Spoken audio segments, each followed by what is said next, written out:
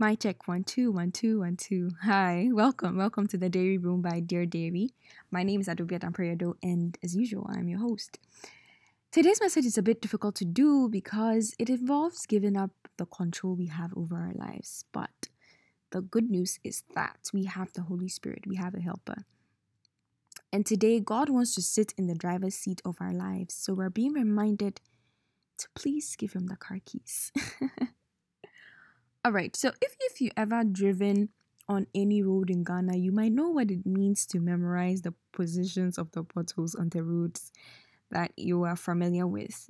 And a lot of rough roads in Ghana have very deep potholes, so if you're not careful, they can even damage your car. But if you don't drive, don't worry, just stay with me. So a typical Ghanaian driver would memorize the potholes, calculate when to slow down, where to dodge the dents in the road so that their tires don't just suddenly fall into it, right? And even the experienced drivers sometimes miss their calculations when it's the bad day.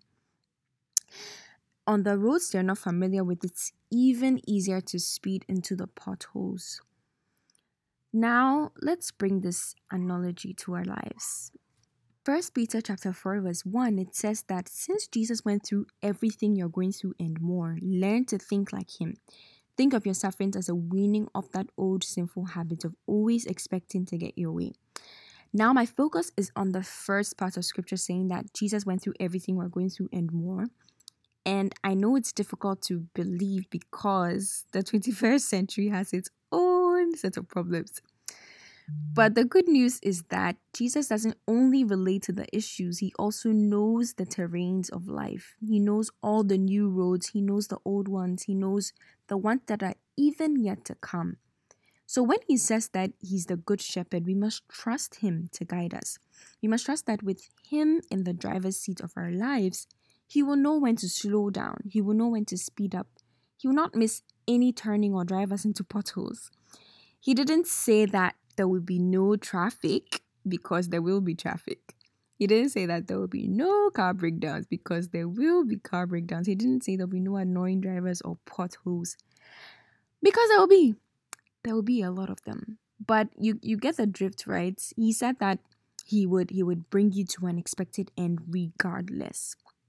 So do you trust him in the driver's seat of your life? Please, I beg you, give him the car keys.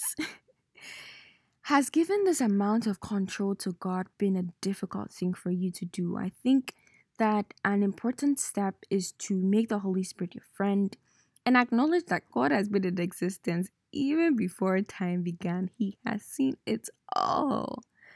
And also acknowledge your limitations as a human being and ask the Holy Spirit to help you to trust him. So what are some of the ways that you are learning to surrender? Let's talk about that. Let's talk about that in the comments. So if you enjoyed this episode, share with a friend, share with a sister, share with a brother, share with a brother, sisters, girlfriends, cousins. I don't know. Share with everybody you know. So this has been the Dairy Room by Dear Dairy. Thank you for listening. Talk to you next week.